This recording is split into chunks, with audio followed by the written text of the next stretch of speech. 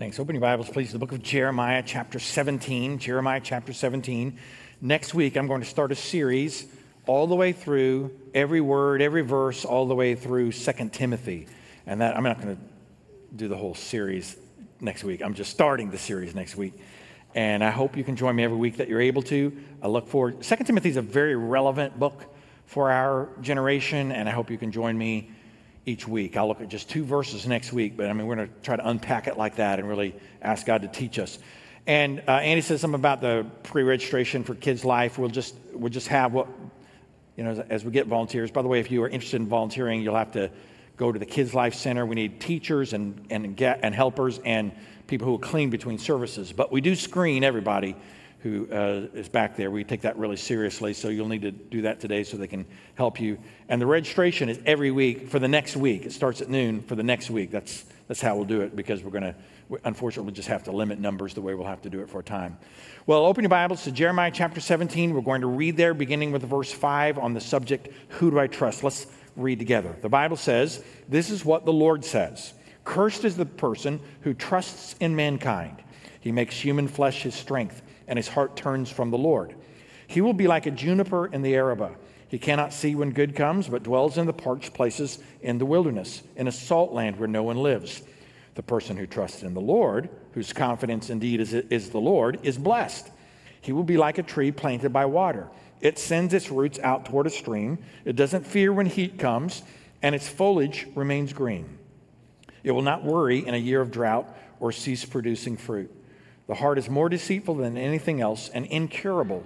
Who can understand it? I, the Lord, examine the mind. I test the heart to give to each according to his way, according to what his actions deserve. He who makes a fortune unjustly is like a partridge that hatches eggs it didn't lay. In the middle of his life, his riches will abandon him. So in the end, he will be a fool. A glorious throne on high from the beginning is the place of our sanctuary.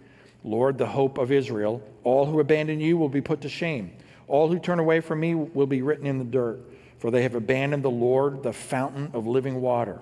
Heal me, Lord, and I will be healed. Save me, and I will be saved, for you are my praise." Well, I'm going to talk with you this morning on who do I trust.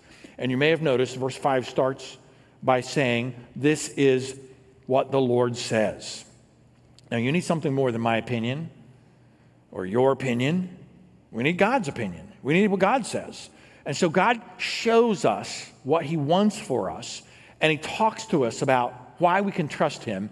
And so I'm going to encourage you, whether you're watching online or in person, would you just take some notes as we go along? And I want to mention 3 reasons we trust the Lord, why we ought to trust the Lord, and who he is so that we would trust him. Let's note these principles together and kind of unpack it as we go. Number 1, would you note, we trust the Lord, the life giver. We trust the life giver. And verse 13, the end of verse 13 says, "They have abandoned the Lord, the fountain of living water." One of the reasons we ought to trust the Lord is because he gives life. And I'm going to talk with you for a few moments about the difference between what I'll call the empty life and the abundant life. And there is a difference in the two. So if you're taking notes, just write under this principle of trust the life giver, write the empty life. And I'm going to talk about what the empty life looks like, what that means, and it's noted here in verse 5. The Bible says, "Cursed is the person who trusts in mankind." So if you're trusting people, that's where your faith is placed, in people, whoever that would be, the Bible says that's a terrible place to put your trust. The Bible says he makes human flesh his strength, and his heart turns from the Lord. It's when we say, "I don't need God."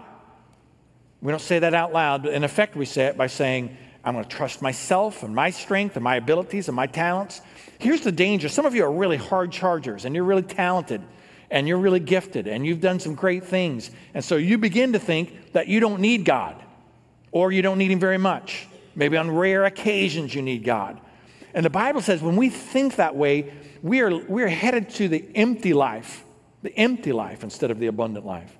The Bible says in verse 6, "He will be like a juniper in the Arabah." It's a scrawny tree trying to grow in the desert. He cannot see when good comes. The empty life can't see the good things that God has for them, the better purposes and plans God has, but dwells in the parched places in the wilderness, in a salt land where no one lives. So here's what I want you to know. Many believers, and I'm not talking about lost people. I'm not talking about lost people.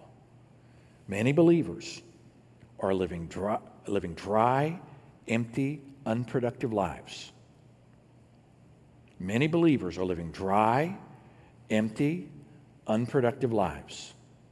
Now, I'm not talking about lost people here. Lost people are certainly missing God's plan and purpose for their life. Lost people are separated from God by sin, the Bible says. Lost people are missing all that God created them to be. But I'm saying believers who have tasted that God is good, who know something of God's grace, who have experienced forgiveness of sins and adoption into God's family, instead of having the abundant life God wants them to have, many believers are living the empty life. They are living dry, empty, unproductive lives. They are like the juniper in the desert, squeaking by, alive, but living a parched life, living an empty life, living an unproductive life. So not far from us are lots of orchards. You know, we've got lots of orchards in this general area. And within just a few miles of where I live, there are several really big orchards in that area. And so I've planted, at my home, I planted several fruit trees. And, you know, some of them have done okay, but no, I don't have a lot of fruit on them. And I don't know much about fruit trees. I don't care to learn a lot about fruit trees, just to be honest. And even if I did, every time a little peach or apple just begins to grow, squirrels climb those trees and just cut them all down for whatever reason. I have in my soul some bitterness towards squirrels. I'll just tell you, there's some just animosity deep inside me towards squirrels. They're vicious little animals. So quite frankly, I don't care that deeply about them. Of course I don't care about squirrels, but I don't care deeply about my fruit trees. I'd like to have fruit. It'd be great, but I don't care enough to learn more. I don't know much about them. I don't care to learn a lot. I don't care to find out more about them. But just down the road, there's some orchards, and those things, man, they are unbelievably productive. They know everything that needs to be done in order to have a productive tree, and they do those things. I don't know what they do with squirrels, but somehow they've overcome that problem as well. And there's peaches and there's apples, and that's the way an orchard is supposed to be. But may I say, many Christians, many believers, I'm not talking about lost people, I'm talking about believers, people who name the name of Jesus, are living dry, empty, unproductive lives. And they either don't know what God wants to have an abundant life, or they just don't care enough to know. And so there's an emptiness. I suspect there are people in this room who know Jesus Christ as Savior, but your life is dry and empty, spiritually speaking. It's unproductive. There's no fruit in your life. You're not living the kind of life God wants you to live, though you found forgiveness of sins and the hope that comes with that, though you found an adoption by God into God's family and the promise of eternal life one day. It's an empty life, and I want to talk with you about a different plan God has for you, the abundant life, the abundant life. Let's go to verse 7. So I said you can have the empty life or the abundant life. Let's look at the abundant life. Verse 7 says, the person who trusts in the Lord, that's where the abundant life is found. The person who trusts in the Lord. They're not trusting themselves. They're not trusting their abilities and talents. They're trusting the Lord. Whose confidence, verse 7 says, whose confidence indeed is the Lord. Their confidence is not in themselves. It's not in people. It's not in programs. It's in the Lord himself. The Bible says the person who trusts in the Lord and whose confidence indeed is in the Lord, that person, the Bible says in verse 7, is blessed. Now, one prayer almost every believer prays is, bless me, Lord. Almost every believer would pray this. And it's a fine prayer to pray. Bless me, Lord. But we divorce God's blessing from God's purpose and plan. And so the Lord is saying, if you want my blessings, don't you want God's blessings? It's not found in saying, you know what I've decided to do, God? I'm going to trust myself. I'm going to put my confidence in me. I'm going to go my way. I'm going to do what I want to do. And then I'm just going to ask you to bless. But God's blessing comes when we put our confidence and trust in him and our faith in him. And that is the source of God's blessings. You want God's blessings in life? Of course you do. God is willing to offer those to you, but it comes in trusting him. And God's way is always the way that leads to blessing. It's not always the easy way. It's not always the smooth way. It's not even always the popular way. And can I tell you, it's not always the safe way, but it's always the way of God's blessing. Notice what the Bible says then in verse 8. He will be, this person who has the abundant life, he will be like a tree planted by water. He's not like the juniper in the desert. He's like a tree planted by water, not dry and shriveled and barely making it. It sends its roots out toward a stream. It doesn't fear when heat comes. It's not living in fear. That's a good thing not to live in fear. The Bible tells us we don't have to live in fear. I hate that so many young people are growing up in an atmosphere of fear about everything. The Bible says that person doesn't live in fear when heat comes. Notice it says when heat comes. In this broken world, problems come. It gets hot. It gets dry. But we don't have to live in fear in this fallen world. And its foliage remains green. Verse 8 says, it will not worry. Any of you worriers? I mean, not W-A, warriors. Worriers. You worry about whether you're worrying enough. Well, the Bible says it will not worry in a year of drought. Notice the drought comes even to the tree planted by the water. The difficulties of this life still come to us, whether you have the empty life or the abundant life.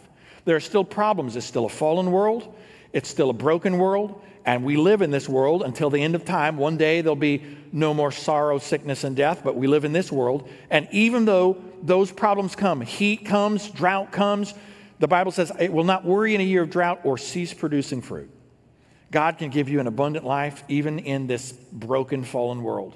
God can give you a life worth living, not a dry life, not an empty life that many believers are living, but an abundant life. God wants you to have that orchard in life. He made you to produce fruit. But maybe like me, you just haven't learned enough about what that means. You haven't cared enough to understand, and you've been trusting yourself instead of God. And God's got something so much better for you. The abundant life is the way to God's blessing, and yet many believers are living this dry, empty life, and God's got something so much greater.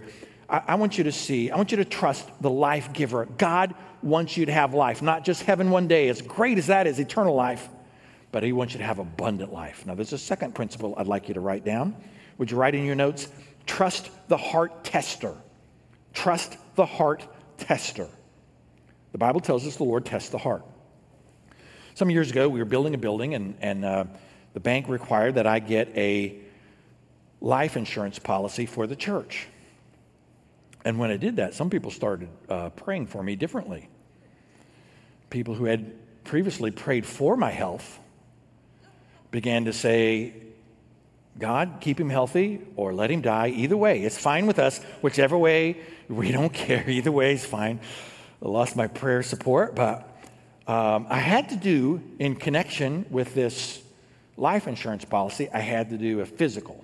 And one of the things they did was to do an EKG, the test for your heart. And I don't really understand it all, but they do this test, and they find out what's going on, if you have a heart, first of all, and if you do, what's going on? Is it beating well? Is it working properly? Is everything flowing okay? And that's what they did, and I passed it enough that I got that insurance policy for the church. Well, the Bible says the Lord tests our heart. And I'm going to give you some advice that will be 100%, 180 degrees opposite of what the culture says. I mean, just the opposite of what the culture is going to say. So would you write this in your notes? Because I don't know you're going to hear this. You're going to hear the very opposite of this almost everywhere else you go. The movies and music and friends and... Would you just write these words? Just write in your notes. Just write them right in your notes. Don't trust your heart. Doesn't that sound countercultural? Have you heard anything different than that? The world says all the time, trust your heart. Follow your heart. Follow your heart.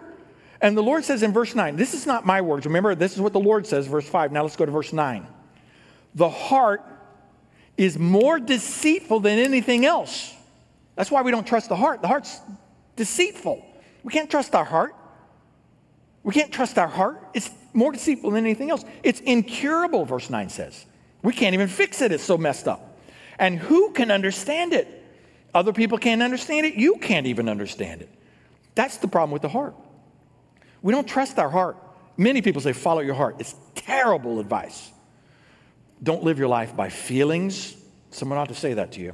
Don't live your life by feelings. Feelings are in and of themselves neither good nor bad. They can be helpful or harmful, but don't base your life on feelings. Feelings can be affected by so many things. Your heart is deceitful, and you can deceive yourself and end up feeling like this is something you ought to do. I can't tell you how many times I've heard people say, I know what God says, but my feelings are like this, and so I'm going to follow my feelings. And the Lord is saying, don't trust your heart. Don't follow your heart. Don't live by feelings. Don't live by comfort. The goal of life is not what is the most comfortable way, what's the safest way to live. Don't live by popularity. What's the most popular way? Don't live by instinct. Your instinct can be good or bad. The more you follow the Lord, the more you tend to have an instinct that follows God. But the Bible says the heart is more deceitful than anything else and incurable. Who can understand it? The danger is that our instincts, what we call our instincts, can be we want to do what we want to do instead of what God wants, and we end up following our way instead of God's way. So the Bible says, don't trust your heart. Now, here's what I want you to do. Write the second part to the principle. God tells us the truth. So if we don't trust our heart, what do we trust? The truth. God wants us to know the truth. He tells us the truth. Let's go to the text in verse 10. I, the Lord, examine the mind. God knows your thoughts.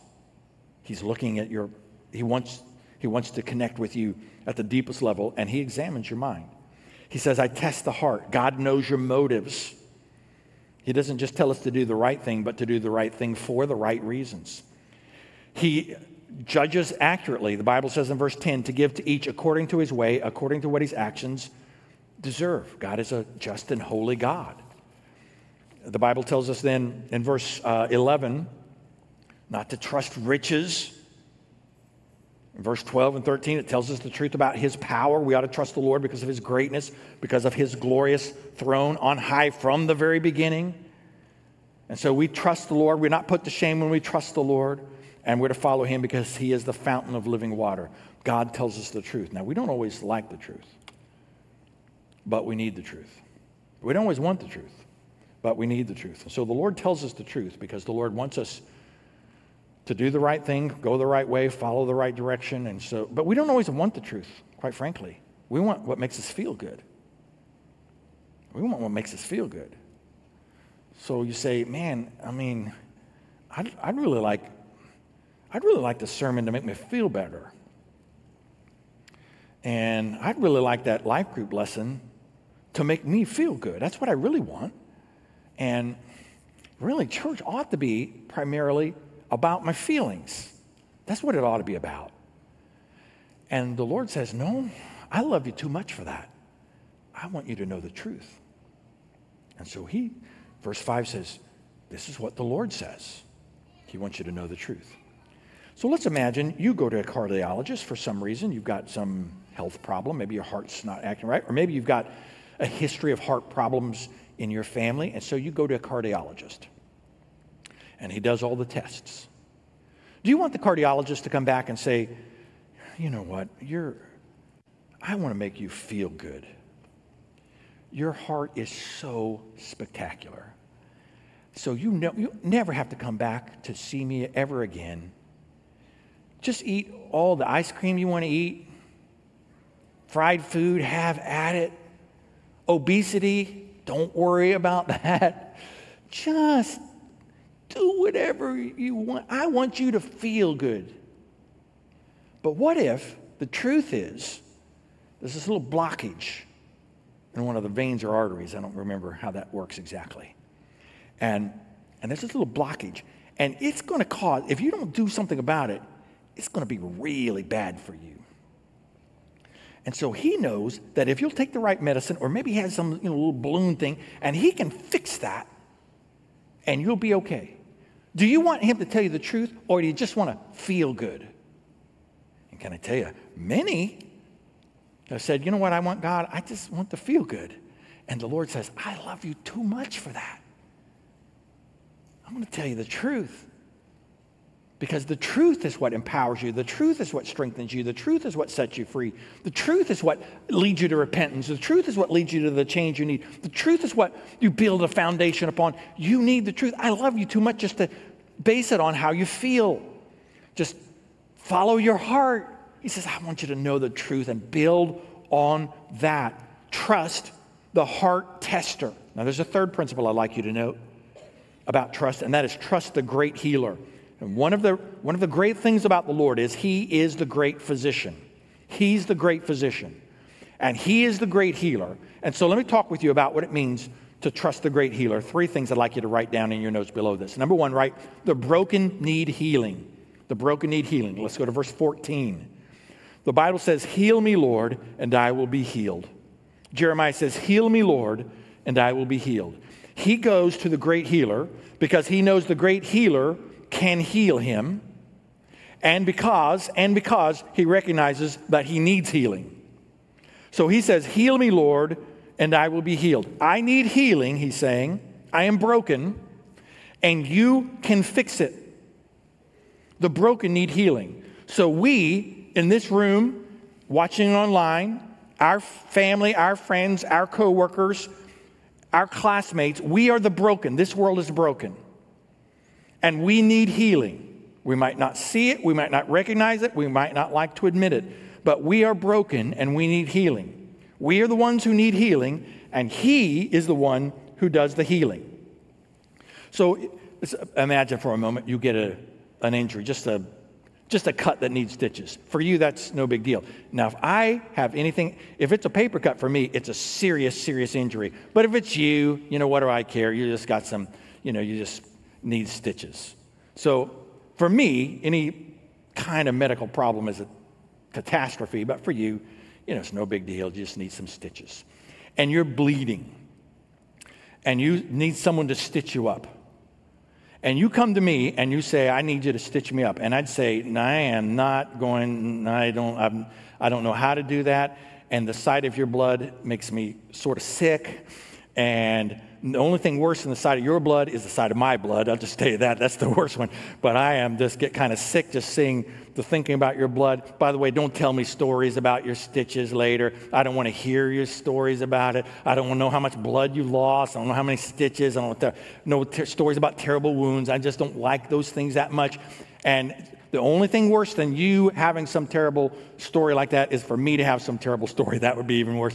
But let's imagine you've got some big cut. You gashed your arm some way and you're bleeding and you come, you need stitches. I don't know how to, I'm not a very good, I'm just not going to do it. I'm not very good. I'd get a Band-Aid maybe, have you stick it together and tape it on there or something, maybe some masking tape back in the back, some duct tape ought to work on that. Just don't take it off too soon. Make sure it's fully healed before you take that duct tape off, but nonetheless, whatever.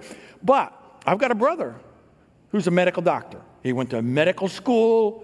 He read books. He's done lots of stitches in his life. Now, he can help you. I don't know what I'm doing. I'm worried about my own wounds. Well, God in heaven is the healer. Many people are going to the wrong place for their brokenness. So they say, I'm broken, my family's broken, my past is broken, I grew up in a dysfunctional family, I have this brokenness in my past, I made some terrible decisions, I had some mistakes, people wronged me or hurt me, I've just got this brokenness, so I need to get healed. I'm going to find somebody. Boy, if I could just find the right person. If I could find the right person, they'll heal me. And you find this person, and you find out in that relationship that they're broken too. Now, their family wasn't exactly the model of functionality, perhaps, and they have their own sins and issues, and they have their own blind spots and weaknesses, and they're broken too. And so you thought they were going to do the healing for you. Can I tell you something? There is nobody in all the world who can bring healing to you.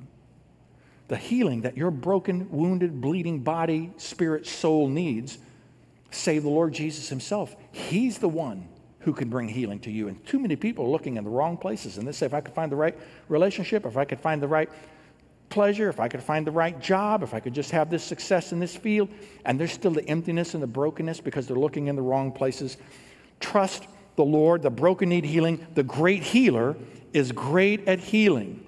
He's the only one. Humpty Dumpty couldn't put himself together. All the king's horses and all the king's men couldn't do it. He needed something else. The Bible tells us the Lord is the only one who can bring the healing that our soul needs. Secondly, would you know, the lost need saving. The lost need saving.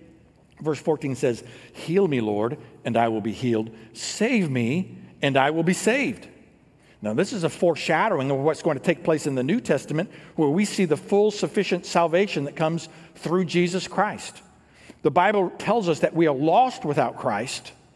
We're not just like, a little small problem. We are lost, dead in our trespasses and sins, to use Bible language. And we need to be saved, not reformed, not self-improved, not to try a little harder, not to do better. We need what only the great physician can provide. We are lost, and we need to be saved. We are dead, and we need life. We need to be, the words of Jesus, born again, because Jesus paid the price that was my sin. Jesus went to the cross to take my place. Jesus rose from the grave to conquer death and sin and hell. So the Bible says, if I will recognize my lostness, my need for Christ, and some of you are here and you're lost, you don't know Christ as Savior, you've tried religion, it'll never be enough. You've tried self-improvement, you'll never be able to self-improve to perfection, you'll never get there. You've said, I can do this on my own, you'll never be able to. The point of the gospel is you cannot do it on your own. You need what only Jesus, only the great healer, can provide the salvation you need. And in a few moments when we pray, perhaps there's some of you today who would say, I want to be saved. I want to turn from myself and sin to Christ. I'm not going to just try to be a little bit better. I'll try hard to do better. I'm going to give my life to Christ and He'll save you. The lost need saving. And thirdly, note, the soul needs to praise. Verse 14 says, heal me, Lord, and I'll be healed. Save me, and I will be saved. For you are my praise. You are my praise. You were made for worship. And can I tell you, you will worship something. The right something or the wrong something. You'll worship. You'll worship self. Many people are worshiping themselves. You make a terrible God, but you may well find yourself worshiping yourself, or you'll worship pleasure, or you'll worship money, or you'll worship the earth, or you'll worship science, or you'll worship your career, or 1,000 other things, but you're going to find yourself worshiping something or someone because your soul needs the praise. But only the Lord can bring the healing to that soul. And so Jeremiah said, you are my praise. You are the only one worthy of my worship. And I'm going to worship you, not myself, not my wants, not my feelings, not my emotions. I'm going to worship you. I'm going to follow you, and I'm going to trust you. I'm not going to trust myself. I'm not going to trust my heart. I'm not going to trust my abilities or talents. I'm going to trust you because you are the life giver. You are the heart tester. You are the great healer. This is what the Lord says. Let's bow together for a word of prayer. And as we pray, if you're here and you need to be saved, today you could give your life to Christ. Perhaps you'd like to pray a prayer giving your life to Christ, repenting of your sins and placing your faith in Jesus and trusting Him as Savior.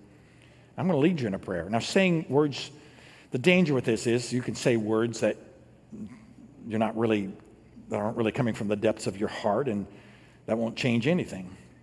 But if today you're willing to give your life to Christ and you want to be saved, you could pray a prayer like this. Just say this to God, from your heart to God's heart. God, I know I have sinned against you. Just tell Him that. He knows that. Tell Him that. God, I've sinned against you. And I am broken by that sin, and I am separated from you by that sin, and I need you. But I believe you died on the cross for me. You took my sins on the cross. You took my place on the cross. And I believe you rose from the dead. And I believe you can save me. So here and now, I turn from my sin. I repent. I place my trust in you, and I ask you to save me. And if you mean that, He'll save you. And it's just the start, but it's a great start. And Christ will save you. And I'd love to hear about it if you've given your life to Christ.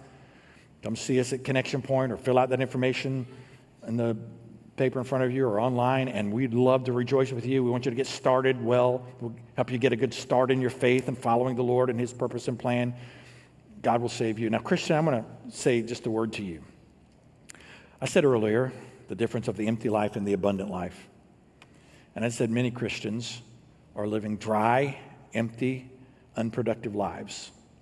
And when I said that, some of you resonated with that in your own heart. And you know God wants more from you. You know God has the abundant life. Won't you say to him, God, I don't want the empty life. I want to waste my time, be unproductive, miss all that you saved me for. Lord, would you help me to have the abundant life?